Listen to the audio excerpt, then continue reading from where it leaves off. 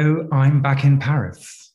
I'm in the 8th arrondissement, back in the Parc Monceau, that beautiful park, walking around those streets created in the 1860s and 1870s, streets and hills full of golden stone, streets where families came from all over the Levant, all over Europe, came to become French.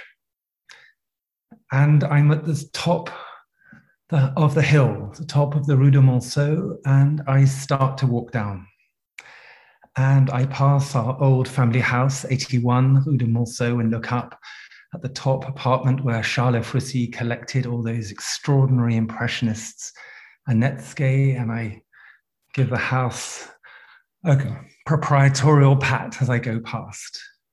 And I keep walking, and as I walk down this street, I'm conscious of all these families, these great cousinships and clanships that have emerged, of families, Jewish families from all over Europe who have married and settled in this street. And I reach number 63, and I go through the great gates of the Musée Nissim de Camondo, and I cross the courtyard, and there is an extraordinary, discreet golden house like the Petit Trianon.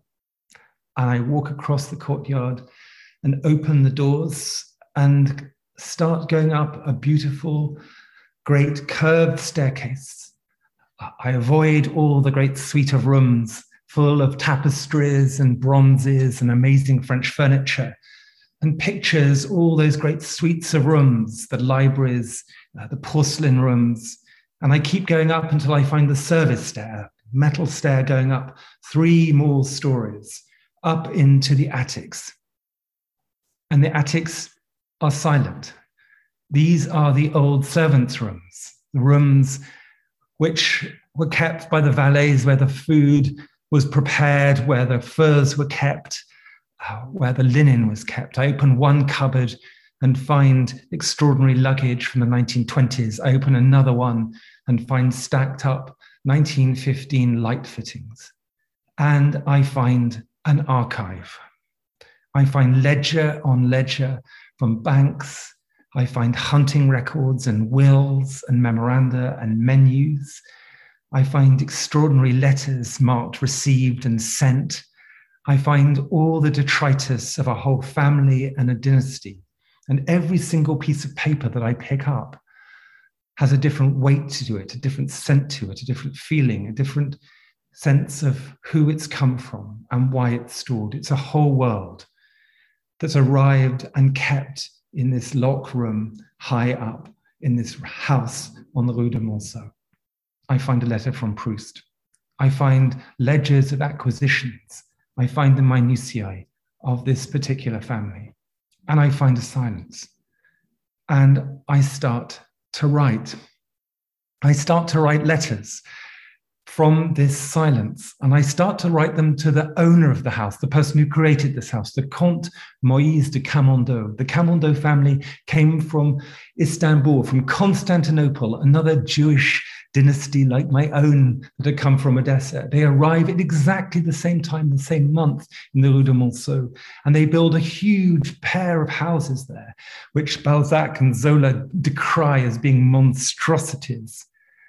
And Moïse is a good Jewish boy. He marries the right girl from the right dynasty, Irène Caron d'Anvers, another dynastic Jewish family. And they have 2 lovely children, Nissim and Beatrice. And then they separate. She runs off with her riding instructor, a rather raffish man with a monocle. And Moïse grows up to become French. He inherits this extraordinary house, and when his parents have died, he pulls it down. He tears it down and he sells off all the extraordinary furnishings and paintings of minarets and bazaars that they'd filled their house with. He sends all the Judaica, the oratory that they had, they were very pious, off to the Musée de Cluny. He sells off his father's tie pins, an exact donation to the Musée des Arts Décoratifs. And this perfect Frenchman starts to collect. He starts to collect all the things that he will bring to life, the life and vigor of the 18th century. He wants to make a small palace in Paris for that particular moment of great conversation and assimilation, that moment when Paris opened citizenship to the Jews, 1791, that moment when Napoleon decrees that Jews are allowed to become citizens of a European country, an extraordinary moment. And then during the First War, Nissim, his only son, Nissim is Hebrew for miracle. Nissim, who's joined up, is killed in a flying accident. He's an aviator. And Proust sends this letter of condolence, and finally his body is found, and the house changes. Moïse is taken over by this idea that he will create a house which will then become a memorial for his son. It's an act of mourning, an act of grief. I still think he thinks that his son will walk across that courtyard, come in through those doors, and join him at the dinner table. And while the world of Paris looks at these families, all these families, and there is that roiling anti-Semitism, the daily caricatures, the descriptions of the Camondos, the Efroussis, the Reinachs, all these families as inauthentic, parvenus, people who don't belong in France, people who are taking our patrimony. He carefully, delicately, lyrically, and in an act of mourning, puts together this house where one object can sit with another and make a kind of poetry, a poetry about the Enlightenment, a poetry about that moment when French literature and music and art talked about conversation, about disagreement, about the possibility of a new world, of equality. And he carefully builds this house. And in 1935, he dies, and it's willed to France. And in 1936, on a winter's day, Beatrice, his daughter, who's married, a lovely composer, Leon Reinach, cousin of my grandmother's, a delicate composer of work inspired by Fauré. And their two young children, one training to be an eboniste, training to make furniture in the manner of the 18th century, and Fanny, who is a horsewoman like her mother, gather in the courtyard, and there is a book, a catalogue of the Musée Nissim de Camondo, handed over on that beautiful winter day to France as an act of gratitude in memory of a lost son, and to say how grateful they are to France. And on the 11th of June, 1940, Paris is declared an open city. And on the 14th of June, the Wehrmacht walk into Paris unopposed. And on the 16th of July, 1940, Vichy, France, passes its first denaturalization law. And on the 27th of September, 1940, there is the first census of the Jews. And every day, there are new edicts. There are new laws about where you can sit, what you can buy, whether you can own a transistor radio or a bicycle, that you should order your own yellow star by going to the prefecture and with your clothing rations. And there is the roundup of children by French police, and there is the slow attrition of all the Jewish families in Paris and in France. And these Camondo family, my cousins, they write and say, we've given this to France.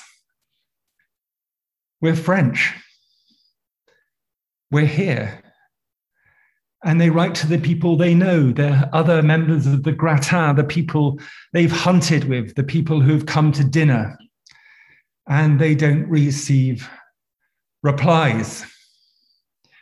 And they're taken to Drancy, to that deportation camp on the edges of Paris, guarded by French police.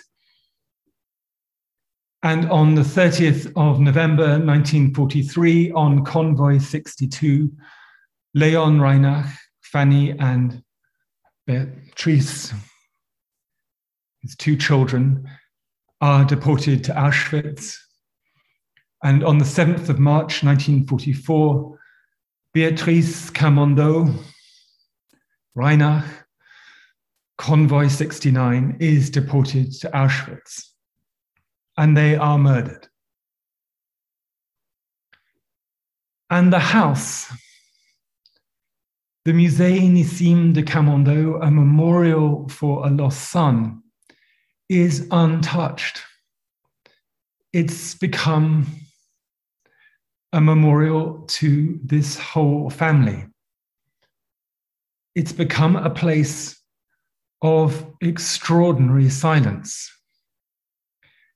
about belonging, about assimilation, about ownership.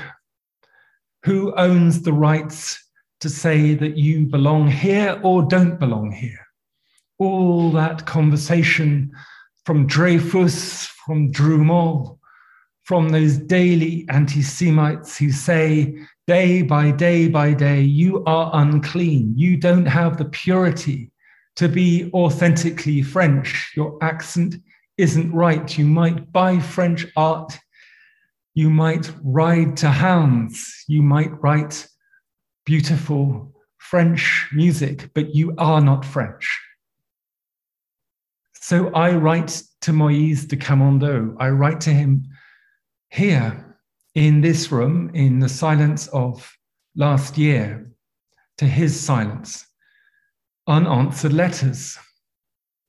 And I write to him about food and dogs and books, and about collecting and pleasure and Chardin and Proust, and looking after your family and what it is to create a memorial and look forward to something enduring, something that goes on. And he doesn't write back, but I write them. And I write to him about my own family and belonging and my own mixed up, complicated life. I am a quarter Dutch, a quarter Austrian, half English, brought up in the Anglican Church. I am a sort of Quaker. I'm a sort of lapsed Jew. I am a Buddhist by inclination. I make pots out of a fragile material. I'm completely European. And so I just write letters out to him, and it's become a book. And that's my letters to Camondo. Thank you.